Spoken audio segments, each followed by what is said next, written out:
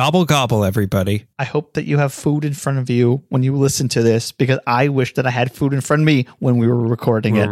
I know. I wish I had because it made me very hungry. A full turkey dinner. Trimmings. Stuffins, fixins. Yeah. MacGuffins. Doc McStuffins. Chekhov's gun. I wish we were eating Chekhov's gun. Yeah.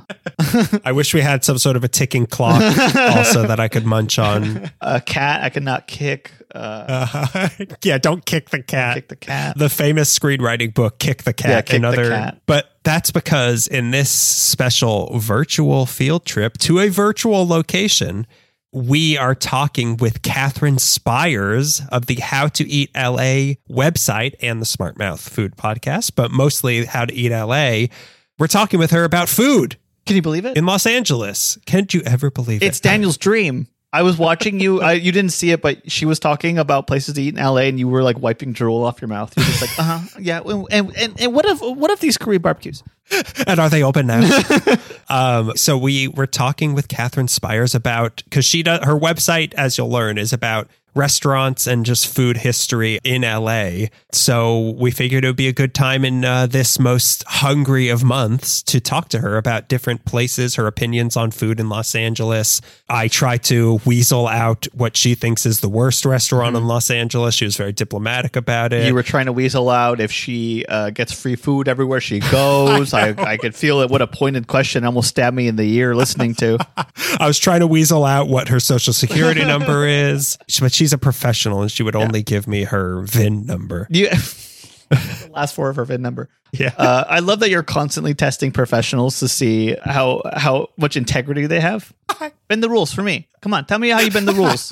All right, you've passed the test. And her blog also has a lot of Columbo. So any LA Columbo fans out there who also are curious about everywhere he's investigating, and in the background there's a burger place. If you're like any one of us, go read her blog because it covers some of that. Yeah, you talked to me about, Daniel wants to know about how much free food she gets. You're the one who wants how much Columbo can she get? Like anytime Columbo comes up, that's what you pounce. Oh, and one more thing. Me on free food. Me on a bag of trash of food. It was a great interview, and I'm really happy that we got to sit and talk to her. She has a great podcast and the blog. Anybody who is like Daniel and loves food in LA is going to love, because this is like perfect for you, for the Daniels out there. It really is. It's recommendations of food in Los Angeles. It's history of food in Los Angeles, and it's also just food in Los Angeles. It's my three favorite things. It's something you swear is like a Venn diagram, but it's really just one circle. And you swear it's three different things, and you wouldn't understand. Yeah, you don't eat. I wanted to say at some point, because both of you were talking about food and taste, and I wanted to just chime in and say, like, I eat like a dog. Like, is it food on a plate? Oh, it's good because it's food on a plate. Has it been microwaved for 5 minutes so that it feels like a fresh kill? Then I'll eat it. Ooh, this macaroni and cheese's heart is still beating, so you know it's good. But yeah, I think if you are in the food mindset for this holiday, which I know you are right now as this comes out, I think you'll enjoy listening to this as you're trimming the tree, which is the asparagus. Oh, right. Trimming the asparagus. Sure. I got confused of what holiday it was. Yeah, you did.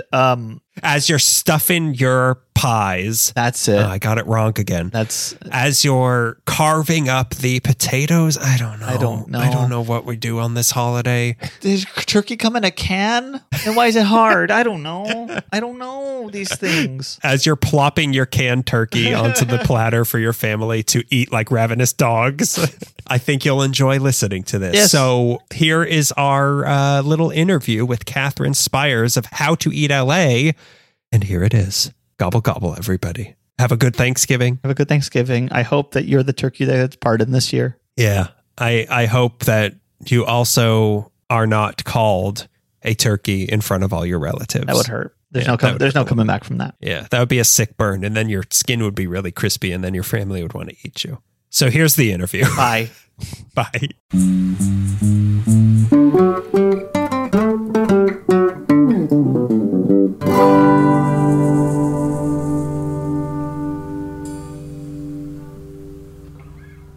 I've seen Columbo. Okay, he'll figure it out. They've been like, oh, the bells in the background. Oh, the Columbo mileage. can't help you now. No, he can. He was always so eager to learn about new technologies like He was. VCRs. Yeah, I've been going on a Columbo, not even rewatch because I've never watched it before. Just watch. Yeah, just a watch. Yeah, just to watch. I've done Yeah. the same thing. I started this year watching all the Columbos, and they're fantastic. Yeah, I love him. I love him so much. I love how it's like such a socialist show. It's like, well, the rich person did it. That you can be sure of. Someone in Hollywood did it. I'm gonna go ahead and say a Hollywood actor did it, or a producer. It's always producers. It's always Don't trust producers. I was going through your blog, and you seem to do a similar thing that I'm always interested in. Where like he'll park in the valley to go somewhere. I'm like, what's that? What's that eatery? What's that burger stand? What's that I paint have store? to. I have yeah, to. I it's must so be just cool. a delight to watch television with because I'm like, pause. What is that? Is that Van Nuys Boulevard? Yeah. I need to go down a 30-minute rabbit hole of trying to figure out what was at this intersection in 1974. Yeah, I do it. So now I just like take notes and look at it afterwards, and have actually turned it into like a recurring feature on how to eat LA because it's just like such an easy in because they used real locations, but then sometimes they'd use real locations but as something else. I think that's neat too. Yeah, that's also very neat. Yeah, they had a restaurant that was they had a name drop the restaurant, so I had to call it something else. I forgot which one it was. It might have been with Donald Pleasance, maybe. Well, they name dropped Chasen's a lot. Right, Chasen's. Yeah, Chasen's was clearly the place to be because like a few times a season it's like, ooh, Chasen's. We get it. The official restaurant of Columbo. Yeah. Columbo's just a Chasen's commercial. You don't Yeah, realize yeah, it. exactly, It's a half hour. exactly. Well, he's chasing the criminal, isn't he? Hey. How do I turn this off? I don't. Which one I is have off? the power. You can. I am the host now. Yeah. Well, I guess I've got a whole jumble of notes of things to ask you, and I now just wrote down something about the valley to remember to ask you. So Okay. He just wrote down Valley, and he's Yeah, gonna hope he knows what that No. means in 20 minutes. I wrote down Valley person ? The pronouns on Valley Girl have changed. It's now Valley Person. You're a Valley Person. Fair, now. fair, because the Valley accent knows no gender. I think we want to be clear on that. Boys can be a Valley girl too. Absolutely. Finally. Yes. We're in the club. I'm going to start right at the beginning. Katherine, who are you and how long have you lived in LA? A classic question we ask people. My name is Katherine Spiers. I am a journalist, although what that means changes day to day. And I have lived in LA. It will be 20 years in April. Wow. Where are you from? Well, Orange I County. was Slightly, just outside of LA. No, so I'm like West Coast for life. I was born in San Francisco. I mostly grew up in Seattle. I went to college in Santa Barbara, and then I moved here right after college. You've seen all kinds of the Pacific. I have, although, I hadn't been to Vancouver or Portland until like 3 years ago. I know. I was going to say you're suspiciously avoiding Washington, or not Washington? No, Oregon. Oregon, that's the one. Whatever. Yeah. Since then, I have been to Portland twice, and I love it. Maybe not to live there, but to visit. Ooh, fun Yeah. place to visit. So, yeah, highly recommended. Easier to visit than Los Angeles. I think that's such a truism about LA. I love living here. Visiting here must be a nightmare. I can't imagine. But also, we're 2 minutes in and we're already promoting a different state. Everyone go to Portland. Yeah. Okay, so now the question I jotted down before we officially recorded. Officially. Valley person ? I'm going to say yes. I've never lived there, but I don't think that should stop me. I really like, maybe I'm kind of like I love an underdog type thing. I know a lot of rich people live in the Valley, so that kind of takes away from its underdogness, but people really clown on it as if it has no culture. But we were talking about Valley Girls earlier. I think it the Valley set the culture for the 80s. So it has that. Well, we just did an episode on malls this month, and we talked about the Sherman Oaks Galleria, and it's so weird that at Sepulveda and Ventura, like a cultural movement started. Exactly. Whether or not that was a good movement, I don't know. And it sounds like it makes the Valley sound, again, like it's all at least middle class people, but the dive bars in the Valley, none better. It's the best place for a dive bar. Yeah. Even Greg, who goes out of his way to trash the Valley, to me, born and raised in the Valley, he is obsessed with Valley dive bars. I am. My favorite bar in all of LA County is in the Valley. I can't say what it is or else it'll ruin it. for everybody. I'll right. message you later. Barney's Beanery. Did you guys read, maybe you guys already talked about this on the show, about how Barney's Beanery is like the cool place again for the young people? I saw like an article about that, but then I kept thinking, like, you know how bigoted they were in like the 70s, right, everybody? They do not. These children do not know that. I'm convinced of it. I was also like, I know you don't care about my 41-year-old opinion, but dork-ass dorks. Barney's Beanery. Are you kidding me? Yeah, everybody cool hangs out at Dave & Buster's, right? Yeah, exactly. Ding, ding, ding. I went to a Dave & Buster's. No, that's a lie. I went to a Barney's Beanery not too long ago. And I could not keep a conversation going because I kept looking at these cutouts of magazines from the early 2000s. And I thought, this is the worst place for me to be because I'm just like, Gwyneth Paltrow? When is that picture? Is that 2001 or 2009? I don't know. And like, I just could not hold information when I'm around that much nostalgia. It's sensory overload. Yeah, it's sensory overload. It's ridiculous. They have like license plates everywhere, right? They're one of those sorts of places? I think so.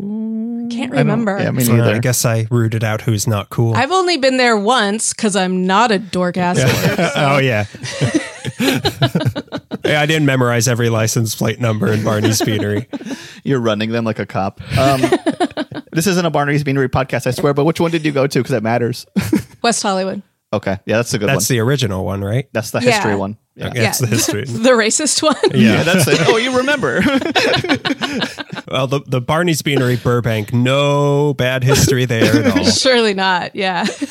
So how did you get into food, LA food, food in general, and then LA food? Okay, so growing up, I sort of knew really early on for some reason that I wanted to be like a journalist, but specifically like the cultural type of journalist. I didn't want to go to war zones or anything like that. My grandma started getting me a subscription to Traveler magazine when I was 8 years old, and she would just renew it every year.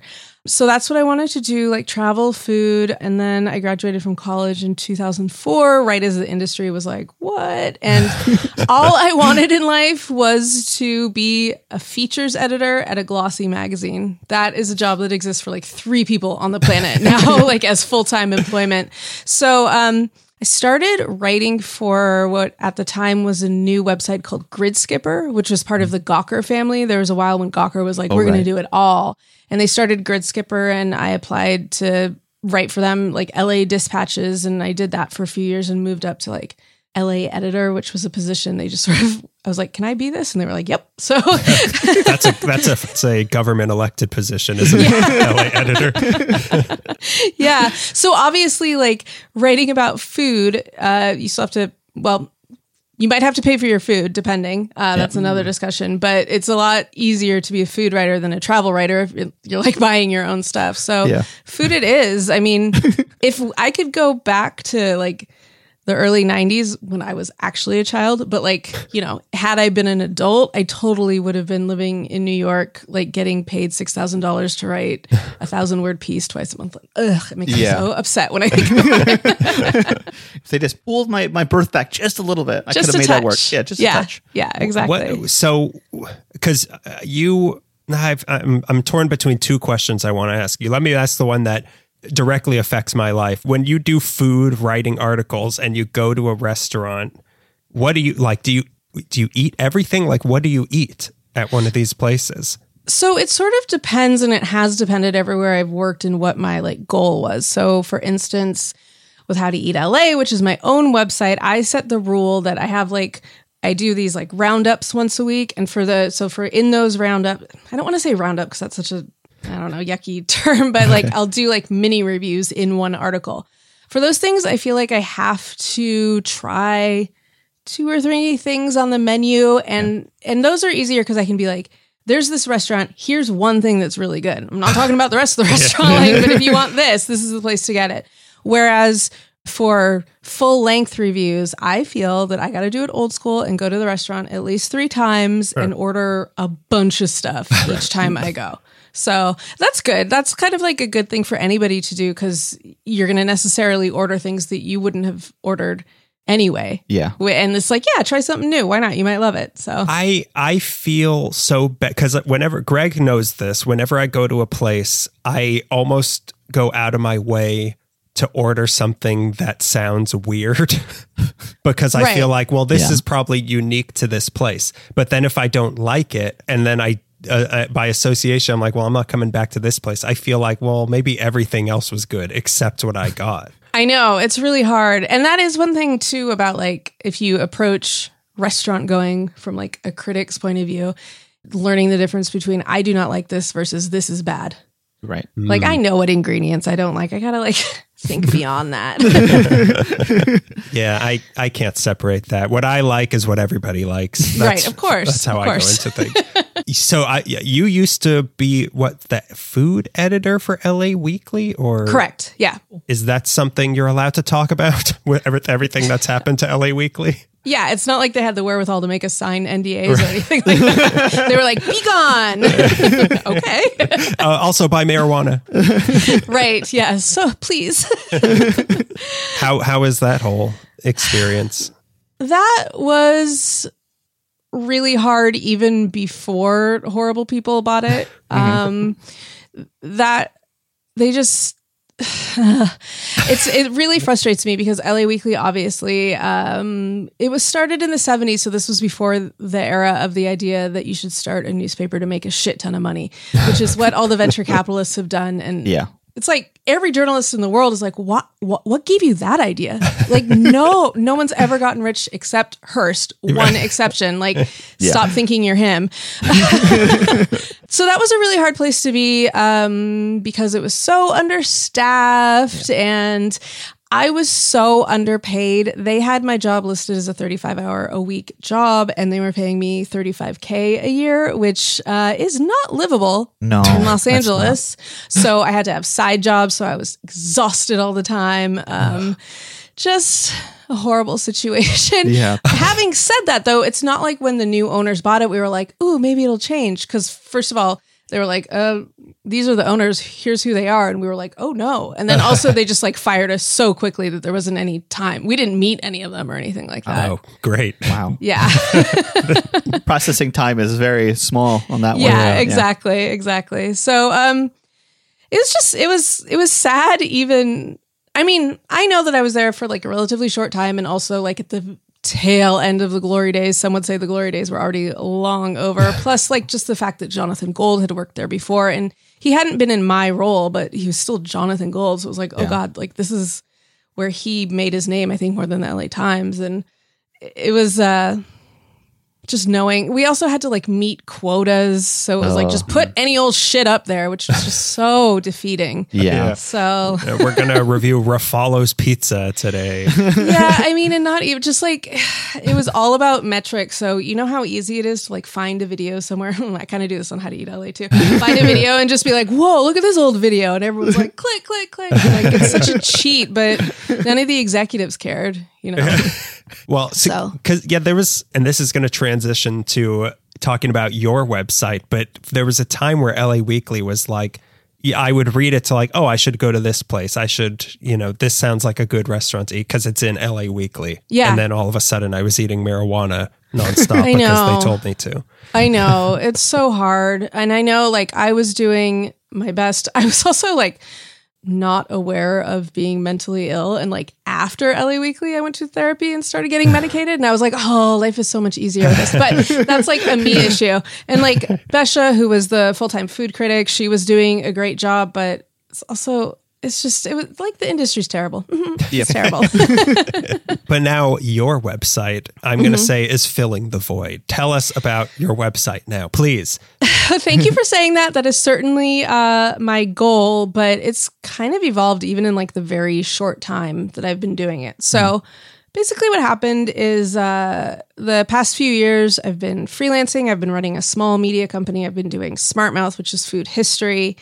And I sometimes get frustrated because I see that the people who do really well as independent food journalists, it's always like the cooking of the food. And I'm like, that's not my, like, I want to know the history of the things and the why. And I just think that that's super niche. Yeah. So I was like, okay, I am understanding and accepting that what I do is super niche. I have a super dedicated audience that's not going to get huge.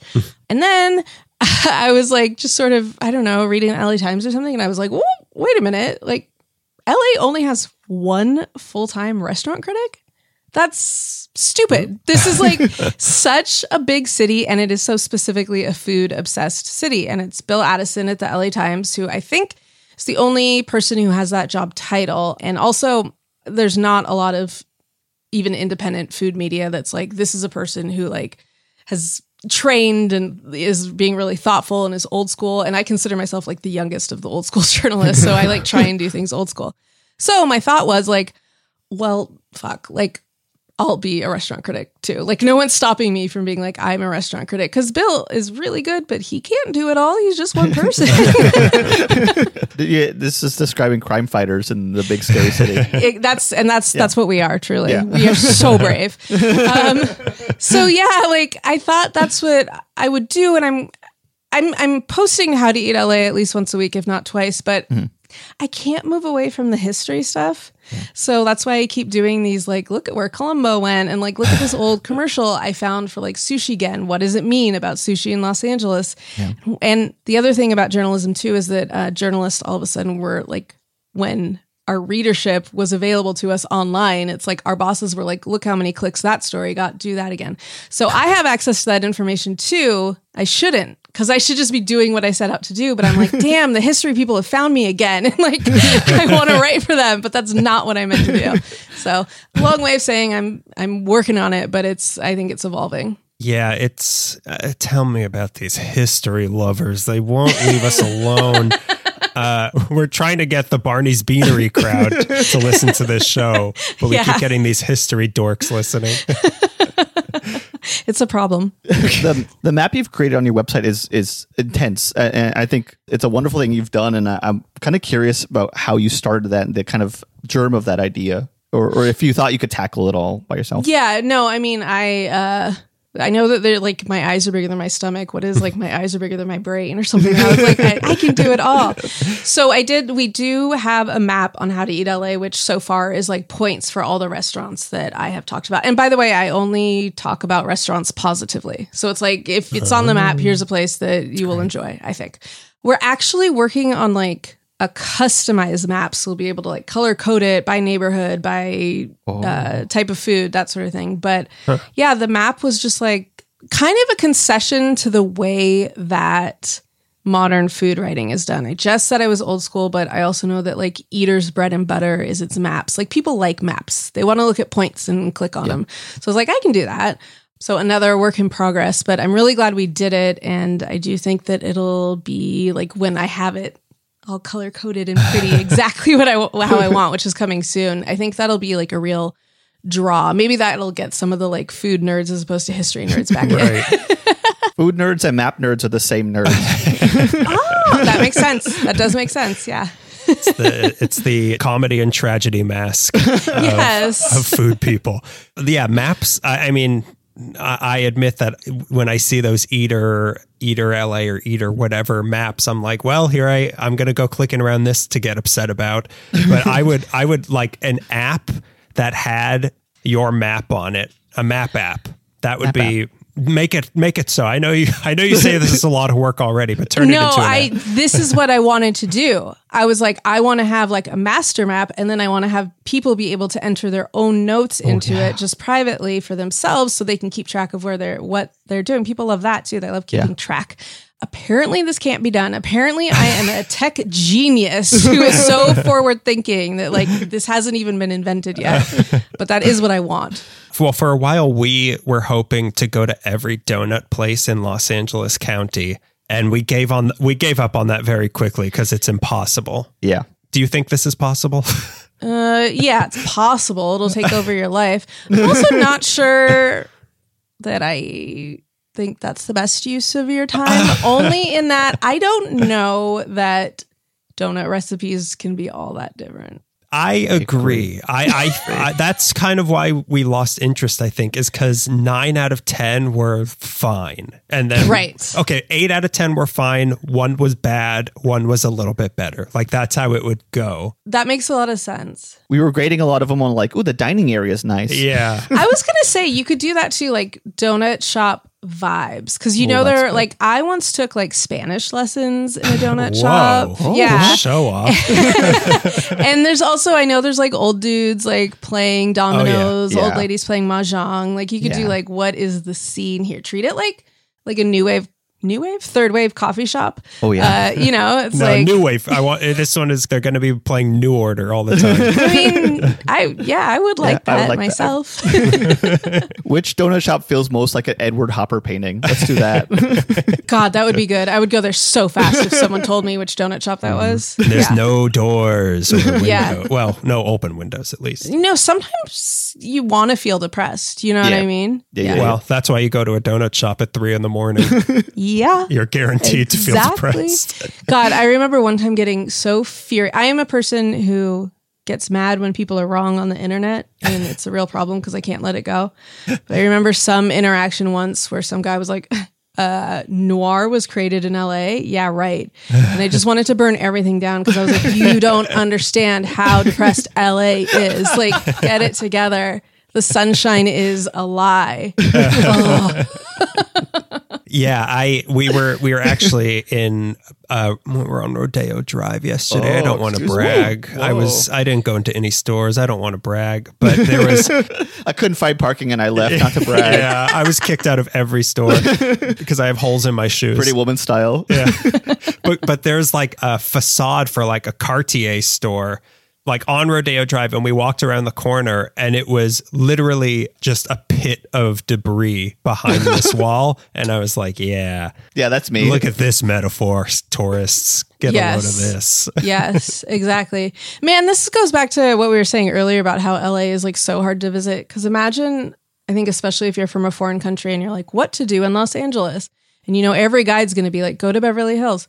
Go to Rodeo Drive, which I think is just about the least interesting place. When I think of Beverly Hills, I think doctor's offices. Yeah. And we're sending all of our tourists there. Like, well, everyone wants their free healthcare that we have here in Los Angeles, right?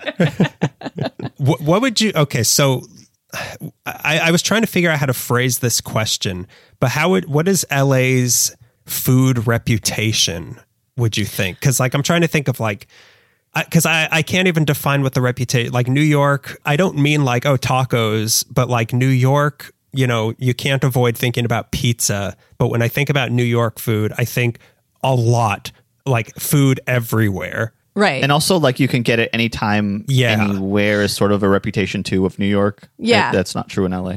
So yeah, we are definitely like an early to bed, early to rise city for sure. We are not trying to stay out late. I think I imagine that I am surrounded by people who care about food, or will at least pretend to like have conversations with me. Because I do think there's like two camps in the world.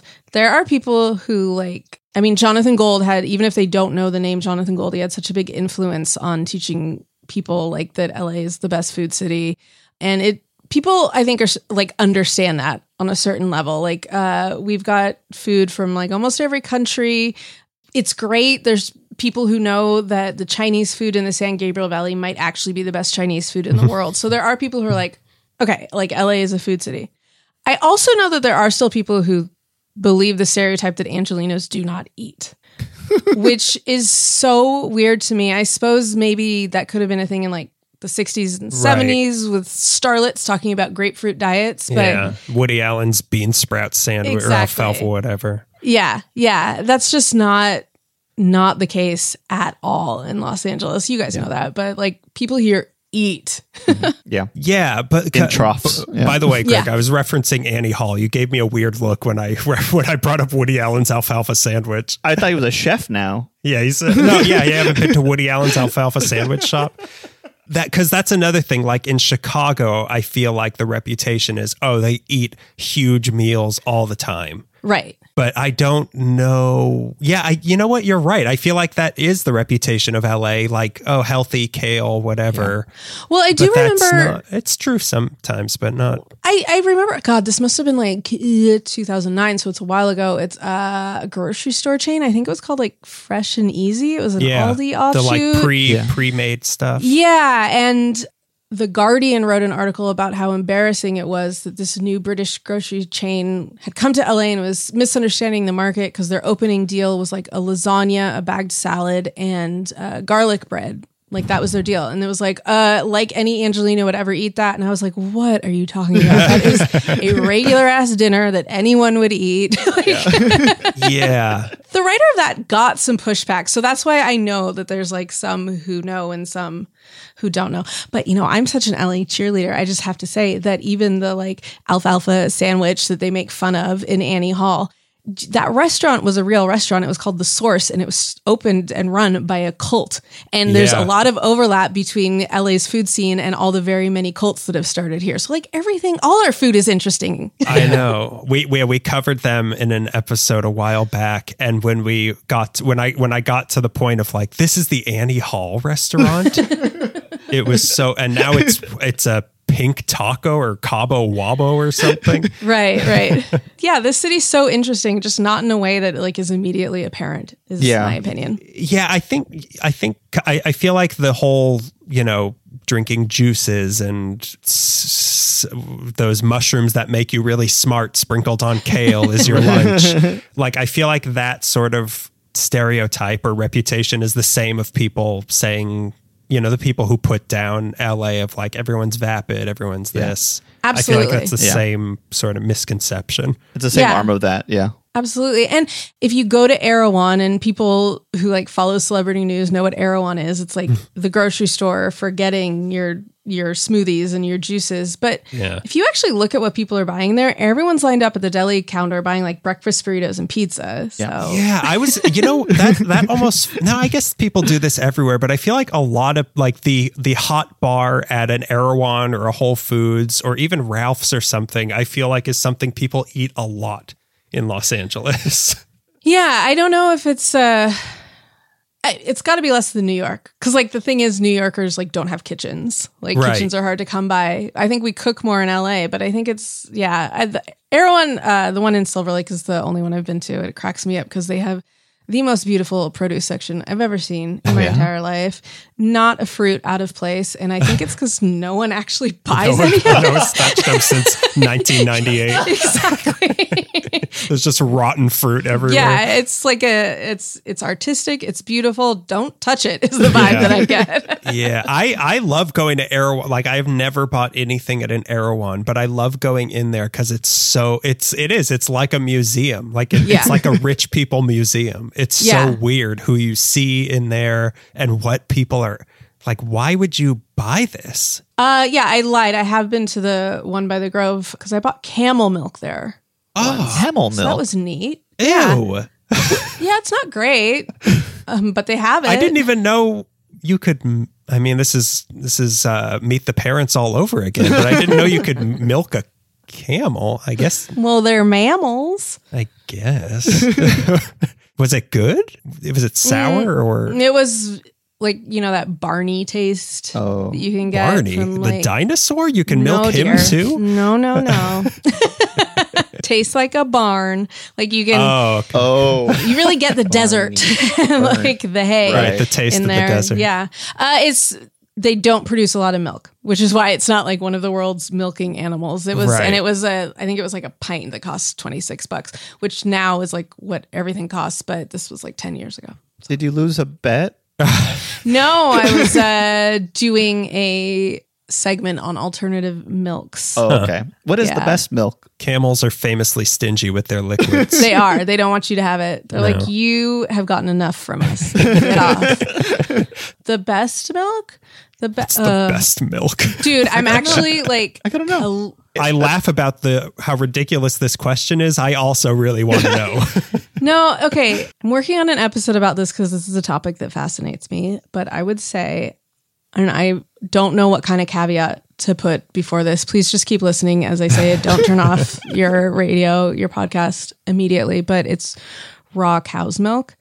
I'm not telling people to drink raw milk because the idea of influencing anyone towards that scares me, even though there are so many influencers on TikTok who clearly are getting paid, but don't disclose cows. it. No, so I've been researching this for personal and professional reasons, and all these it's kind of like the raw meat guys, and then also like the trad wife homesteader lady types. Yeah. They'll always be like, raw milk is so healthy, and then they will go through the exact same bullet points in the exact same order. So that's why I know for a fact, even though they're not disclosing it, that they are doing paid advertising. All You're that Columbo to say, now. yeah, I'm Columbo. I'm food Columbo. Just one more thing. Yeah, exactly. It does taste really good. I actually it's what we drink in my household, but that's because my boyfriend has this weird allergy where he can't have pasteurized dairy products. I thought you were going to say is a cow. He is it's LA, as we've discussed. We can do what we want. No, it is good. It's illegal in a lot of states to have. Maybe that's what makes it taste good. the crime felony. Ooh. Is it legal? That's what I was going to ask. Is it legal in California? It is. You cannot. So all throughout the United States, you cannot take raw dairy across state lines unless it is to take to a pasteurizing plant. So you can't take it for retail sales across state lines. In California, it is completely legal. There's different laws in different states. In some states, you can only sell it as pet food. So anyone who wants raw dairy has to go to a pet store and buy their dairy products there. And there's kittens and puppies on the labels. They're like, hey, this is just for pets. And everyone knows that's not true. And you're holding a box of Captain Crunch. Exactly. So yes, it is legal. I had an opportunity in another country to try. They had a raw milk vending machine. And I was like, where else am I going to get raw milk? But I was too scared to. What country was it? It was in Slovenia. Because I figured, especially a vending, it's already kind of, I'm scared because of whatever risk there is with raw milk. And now it's a vending machine giving it to me. I was going to say, yeah, it's the vending machine part of it that makes me nervous. Because they got to be cleaning that thing 3 times a day for me to feel comfortable. They're not. No way they were. Really? Was it a button when you go to a fountain drink at a fast food place? Yeah. Sprite, you combine it. Yeah. It tastes like bubble gum. I got Mr. Pibb and raw milk. Nice. So now I want to ask even more specific food questions. What do you think that the best restaurant in LA is? Man, don't ask me that. I know. I knew it was hard, but wait till I get to the next one, which you don't even have to answer. Yeah. There is no best restaurant in Los Angeles. We could do traditional metrics and just say. Let me change it to what your favorite is, maybe. Okay, my favorite. Even then, I'm well, depends on what you're looking for. Yeah. There's a couple dim sum restaurants. I really like Lunasia and Longo in the San Gabriel Valley because I love the dim sum experience and the food. When it comes to pizza, my 2 favorites are Desano in East Hollywood and Prime, which has 6 locations. Prime, I've only ever gotten delivery, I think. So that's just a taste thing. It's not an experience thing. What I'm about to say, the chef and then the co-owner, the chef has been a little bit canceled. The co-owner was entirely canceled. But turns out everyone is cancel worthy. So I don't know what to do about that at this point. Well, then don't go to Woody Allen's alfalfa sandwich don't restaurant. go there. I would say don't go there. I really I think Pizzeria Mozza is a really great encapsulation of Los Angeles. The food is good. The pizza is kind of traditional, but also they put their own speed on it. The food is good. The food is really good. And it still is, which is surprising because it's been open for 15 years, I think. You will see a celebrity there anytime you go there to eat. So that's always fun for everybody. The music is too loud, which is annoying, but it's yep, this is what we do. we can't turn it down. We can't. We can't. Yeah. And the service is very Angelino, where it's so informal. You don't know if it's good service or not.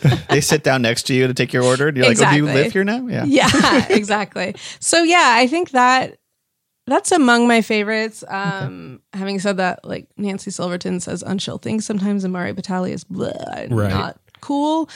But again, what chef is these? But see, I've been to Pizzeria Mozza. Mm-hmm. And while I didn't like it that much, I recognize that if there is a quote unquote Los Angeles pizza, that's what it is. Yeah. Yeah, I think so. I think it's like, it's kind of Italian, but it's kind of its own thing. And they're not, it's not like they're confused, which a lot of pizza places, like every pizza place is like, it's Neapolitan. Like, well, it's not, but whatever. But like Mozza knows what they're doing. They know the ways in which they've like made the dough and the toppings different. So, and Osteria Mozza right next door is like, I think a lot of people might say that's a better restaurant because it's upscale, but like, no, not in LA terms. Like a fancy restaurant is a different thing. Right. Have you had masa pizza? I have. Mm-hmm. Yeah. What do you think about that? Well, they're famous for their deep dish, which is just real overwhelming to me. So. Yeah. See, I maintain that they might be my favorite pizza place in Los Angeles, and I am by no means like I only eat deep dish pizza, but like I feel like they are the best just pizza I've had in LA, and there's pretty good pizza these days. There definitely is. Yeah. And I think that's another thing too that's a little bit has always been a question for me about like being a restaurant critic, because I firmly believe that everyone has their own taste buds. So that's maybe why I like kind of want to tell you about like the history of this restaurant or this place, or like why sushi is like integral to LA. It's like, well, because you're gonna taste something and you're gonna like it or not. Like I can't change your mind about that. Right. Yeah. There's some places that I do not understand what people like about them. And I have to come to terms with, well, they like different food, but I'm not going to come to terms with that. But it just like some people just rave about a place and I don't get it. Like what? I'm thinking of, well, I guess now we'll call out names, but there's this Mexican place in the Valley called La Fogata that, Greg, we've eaten there together, I think. It's right near the old Corky's, or maybe the only Corky's. Right. It's on Van Nuys and Magnolia or something. But I've tried it like 3 times, really wanting to like it, because other people whose opinions I respect are like, this is my favorite Mexican place. And it's so bad. Is it old? It's not real. It's an order at the counter place. It's kind of old, but it's not like, it's not like Casa Vega, which is also bad. But that's what I was going to say. The food is not the point at Casa Vega. Yeah. I think we all know that. I was just going to say, I've never heard of this place. I asked if it was old because like nostalgia is, you can't say anything about nostalgia. So it's old, but I don't think it's a place where people were like, my grandmama used to take me to La Fogata. Like, I think it's probably been there for 60 years, but like, I don't get it. It doesn't make sense to me. These things happen. Tell me why. So now the even harder question, which you don't have to answer this because you're a professional. I don't even know if I want to ask it, but are there any places, maybe you don't have to give names, that you think were just like, this is awful? Like, why do people like this? Or are you more forgiving than I am? I think I'm certainly not a forgiving person. I want to be clear about that. I am mean. I am tough. Like, I brook no nonsense. But I think because like writing about food has been like my life's calling, apparently, I do look at like the full context. Like if there's places like, of course I'm forgetting the name of it. Casa Vega. No. La Fogata. Just gonna name all the places I hate. The Ivy. That's what I meant. And even like the grill off the alley, I think it's called, which I think has multiple locations maybe around the country. But there are certain places that it's like, no, the food is not good. And it also costs $1 million. It's so confusing. However, I get that it is a business meeting place. Like where every item on the menu, like what it is. You're not going to embarrass yourself by ordering something and being like, oh, this isn't what I thought it was. It's sceney, and like a lot of people's business life is based on like seeing and being seen. So it's like, I don't need to go to the Ivy. And another thing where like tourists go there and like, yeah, maybe you will see a celebrity, but honestly, it's mostly going to be agents and producers who are richer than you can even conceive of. If you don't know their names. They live in Hancock Park. Yeah. Do you know what that means? Yeah. So I don't know. There's like usually something about a place that I understand why it's held in esteem. I was actually being in Beverly Hills yesterday. I don't want to brag, but I was in Beverly Hills yesterday again. But where the hillbillies live? Yeah, there's oil everywhere. It got me thinking about like these people who go to these restaurants where it's like $500 a person for lunch, and they like make a point to go there. Like, do these people even like food, or do they just like spending money? I don't think so.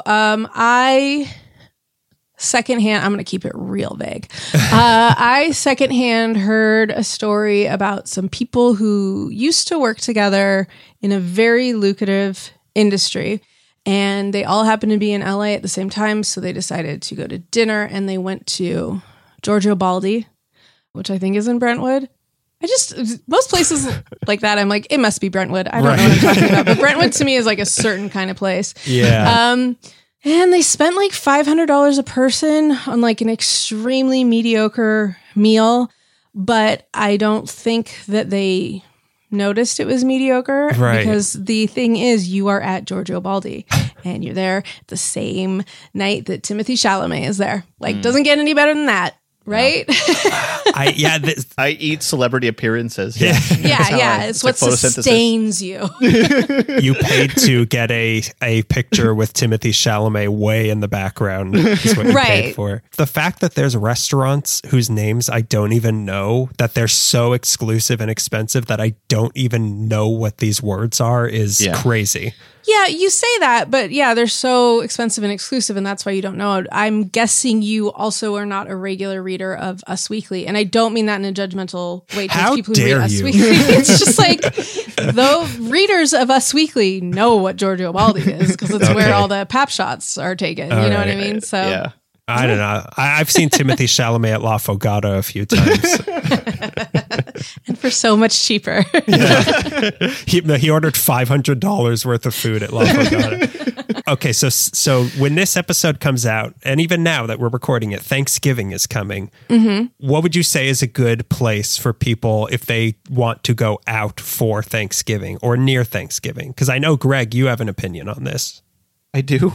Or maybe not. Maybe not. Is it my Clifton's opinion? Yes, it is your Clifton's opinion. Well, you've heard the opinion. So now what's your opinion, Catherine? I don't go out on Thanksgiving. But if you're really sad like Greg, what do you recommend? Well, I mean, in that case, like Clifton's is closed right now, but a place like Clifton's is perfect. If you're going to be sad on a holiday, fucking lean into it. I once spent a Christmas at the Drawing Room. You guys know the Drawing Room? I do know the Drawing Room. I was like, you know what? You gotta go hard. You're going to be like weird and alone on Christmas. Go to the worst dive bar in Los Angeles. Yeah. Sure enough, it was packed. Everyone was miserable. At midnight, someone brought a ham. Like, I was like, this is the best experience I could have imagined. Those are lyrics from a Tom Waits song. Yeah. They just threw it into the crowd and everyone basically tore it apart. This will make me happy. Yeah. One time, Greg, I don't remember when we did this, but we went to the Talleyrand once in Burbank and got Thanksgiving dinners. It was not on Thanksgiving, but it was near Thanksgiving, I think. Yeah, I don't remember what we were doing either. Being sad somewhere together. Yeah. Well, if you don't go on the holiday, like for instance, I love going to Tam O'Shanter between Thanksgiving and Christmas because they put up all the it's like a East Coast Christmas, a British Christmas. You know, like we don't get a lot of that in LA.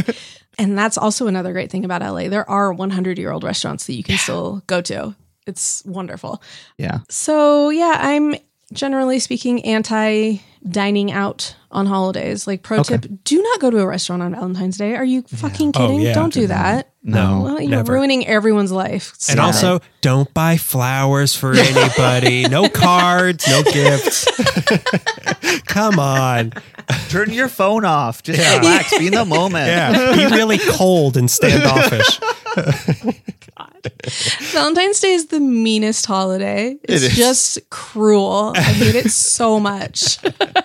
So I want to know what your favorite local specialty of Los Angeles is. And to get the ball rolling, I kind of want to say lately, I mean, I'm discounting tacos because that's, that's what I was going to say. Okay, you can have tacos. But I'm starting to think that maybe the Orange Bang, which was created here, is like one of the best locals, which they're, if drink half of one and you don't need one for a year, but they're pretty good and unique, I think. Yeah, I mean, I do love our tacos. And, you know, people come from other parts of the United States and eat from a taco truck here. And they're like, why are they so tiny? It's like, no, that's how they're supposed to be. You don't know shit. The big ones are weird. Yes, exactly. So I do like that we have that. I like that, like, it's so easy to get good food here. Like the taco trucks, not all of them, but there are some taco trucks that are like, are you kidding me? This costs $2 and it's like the best thing I've had in 6 months. Like, so I think we're really lucky to have that. We are like, that is our pizza in New York sort of thing. Cause there's so like there's this stretch on, oh God, it's in like Pacoima, but there's just like a giant block that has like 12 different taco stands on it. And they're all right, like shoulder to shoulder and all selling out of their meat every single night. Yeah. Yeah, it's great. It's so cool. And sometimes like there will be a churro stand next to them and they like extrude to order. And it's like, yes, better than Disneyland. And that says it on the sign and it sounds delicious. I mostly go to like what I look for in taco stands is the salsa. Like I'm always on the hunt for the best salsas. And when they don't have one, self-service salsa, and two, if the salsa's watered down, which a lot of places are kind of doing right now because of money or whatever. Yeah. That's so disappointing to me. I've seen you throw a fit before at Lita's Tacos because of the salsa stand. You were like, I don't even want to eat it anymore. Like you were mad. What do I do with this thing? Those salsas don't joke around though. I sometimes go salsa less because they are so spicy. Yeah, some of them I've learned to avoid any habanero salsa if I have work the next morning because there's something about the skin of a habanero. Like I can handle like salsas that are hotter of different chilies, but for whatever reason, the skin of a habanero is like that my week is over. No, well, at least you know that. Yeah, you know but I still do try it. Yeah. There's also lots of, I mean, tacos included, I suppose, but there's lots of things that LA is really good at that technically like aren't American, which like American, what the fuck does that even mean? Like truly, but like, whoa, let's not go putting down America here. Oh, his American flag drops behind him. Yeah. Didn't you see my backdrop? But like Korean barbecue. Oh yeah. Like obviously started in Korea, but so many Korean people came to the US that a lot of the elements of Korean barbecue are from LA. Yeah. I think that's so cool. Like, go cool. us. I like that. Koreatown is worst parking in the city, but such an exciting part of town, food wise, and just like people out doing stuff. I really feel like it's the only part of Los Angeles that feels like a city. Yeah, I agree with you. Yeah, I absolutely agree. See, but that goes back to the New York thing. It's because like there's old buildings around, but there's also just people out at night and so much food everywhere. That's why it feels like a city to me. Absolutely. Yeah. And then you're walking around, you're like, oh, RFK got shot here, and then you just keep eating. I know. Yeah. And that's how we got Korean barbecue. Someone asked us this once, but I'm going to ask you, what do you think is like a food thing that LA is known for that most people aren't aware of that are visiting? Like for what I came up with when we were asked that is the like little charbroiled burger places that are all around, like especially in like the South Bay. And that's not really like people don't come to LA like I'm going to go to Tom's number 8. But that's there's such a big culture of that here. Yeah. And once again, I feel like context is everything because I feel like there'd be a lot of people who would come and go to one of these dingy burger places and being like, I don't get what the big deal is. And I'd be like, leave California right now. How dare you? But it's just like, they're so interesting. I remember the driving around LA before I moved here, just like trying to figure out the city and being like, all these fast food, like independent fast food places say burgers, tacos, pastrami. What is that combination? Yeah. And then you like read about the history of Boyle Heights and you're like, oh my God, this is fascinating. Like there's so much that's cool. And then also I think this is a toughie because there's really good Armenian food in Los Angeles, but hardly any of those restaurants are called Armenian. And there's all kinds of horrible reasons for that. So like, again, like to understand what you're eating, you have to like know. No. the Armenian, like Lebanese food scene, you don't have to know anything to know that it's delicious. But I feel like it like kind of gives you a full picture when you understand why there's all these Armenian and like Georgian dishes on Lebanese menus. So yeah, there's a lot of even like I love Little Ethiopia so much, but like I don't know how many tourists are going to visit Little Ethiopia when they come to Los Angeles. Yeah, and this is God, so I live in Silver Lake right by Sunset Junction, and this sounds like I'm making some sort of joke when I say this, but I swear to God, weekends are full of French people here. It is wild. You just walk down the street and you hear more French than anything else. And this has been going on for years. And I've always just been like, which French influencer or maybe even like French Lonely Planet is like telling the entire country that Silver Lake is the place to be. I live here and I like appreciate like what it has to offer. But at the same time, I'm like, no, I don't want you to be going to the Silver Lake Farmers Market and being like, oh, I went to one of LA's farmers markets. No, you're not in Pasadena, Hollywood, or Santa Monica. Get lost. You're getting like the worst of LA. And that bums me out because I don't think people outside of LA are presenting LA as an interesting place. Yeah. This brings up another point that bothers me sometimes is that to bring it back to the Valley, so many food like LA Magazine and that sort of stuff, like they refuse to go to the Valley. And then one person goes to one restaurant in the Valley and is like, this is the best restaurant in Los Angeles. And then everyone goes to this one restaurant that's just okay. But that's the only restaurant that this person with influence tried in the Valley. And that always makes me so angry to like these small places that like, this is way better. It's so tough. Like La Fogata.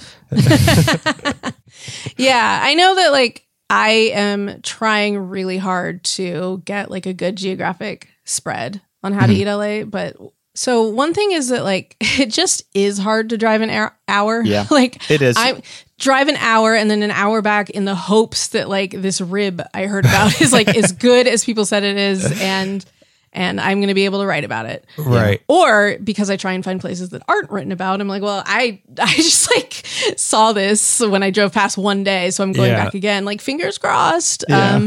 Such a bummer. That might honestly be like the extremely mundane reason why places in like the edges of the county don't get covered as much. I'm complaining about this, but at the same time, I'm sure people in Claremont or whatever are, when I'm like, this one place in Claremont is the best place. I'm not, because I'm driving to Claremont once a year, maybe. Yeah, exactly. It's tough. And then there are some places too that don't have the concentration of good restaurants that other areas have. Yeah, true. They don't have that walking traffic. Yeah. Yeah, and sometimes it's also like the whole like South LA, all the issues there, and people don't open restaurants there as frequently as they do in other areas. Yeah. So they kind of are few and far between, which is so unfair because real estate and all that kind of stuff is all about perception, blah, blah, blah. Like, so. Yeah. And this goes back to what you were saying, why it's so hard to tell people to visit LA, because everything's so spread out that when you tell someone to visit, like kind of just stay in San Gabriel Valley. Like if you stay in that, you'll have a good time, or stay in the Valley, but just stay. Like if you try to do too much that's too far spread out, you're going to have an awful time because you're just going to spend your time in traffic the whole time. Yeah. I was on the subway once and some tourists were like, how do we get to the farmer's market? And I was like, okay, first of all, like, well, we're going to, like, I need to have a full conversation with you before I can answer that because, like, okay, what do you mean by farmer's market? Because that's like, I think you mean the one at 3rd and Fairfax, but what if you don't? And I don't want to lead you astray. There's a farmer's market and the farmer's market. Which one are you going to? Yes. You got to be real clear. And if they're foreign, they might not know the difference between and the. So, it's hard to recommend things to people in Los Angeles at all because people ask us a lot, like, what should I do with this? But like, it really does depend so much on what the hell you're looking for out of this city. I don't know what to say to people when they're like, what's a good place to go? I'm like, well, it's an extremely spread out place with like at least 8 million people in it. Do you have a car? Like, it's just, no, you have to give me so much information. Yeah. Question. You got to go to Giorgio Borgio or whatever. Giorgio Borgi. Everyone goes to Giorgio Borgi. Just keep circling Brentwood and you'll find it. Yeah, exactly. I mean, these are the only last couple things I have to ask, but just to ask you about your podcast, Smart Mouth, and just where everybody can find everything that you do.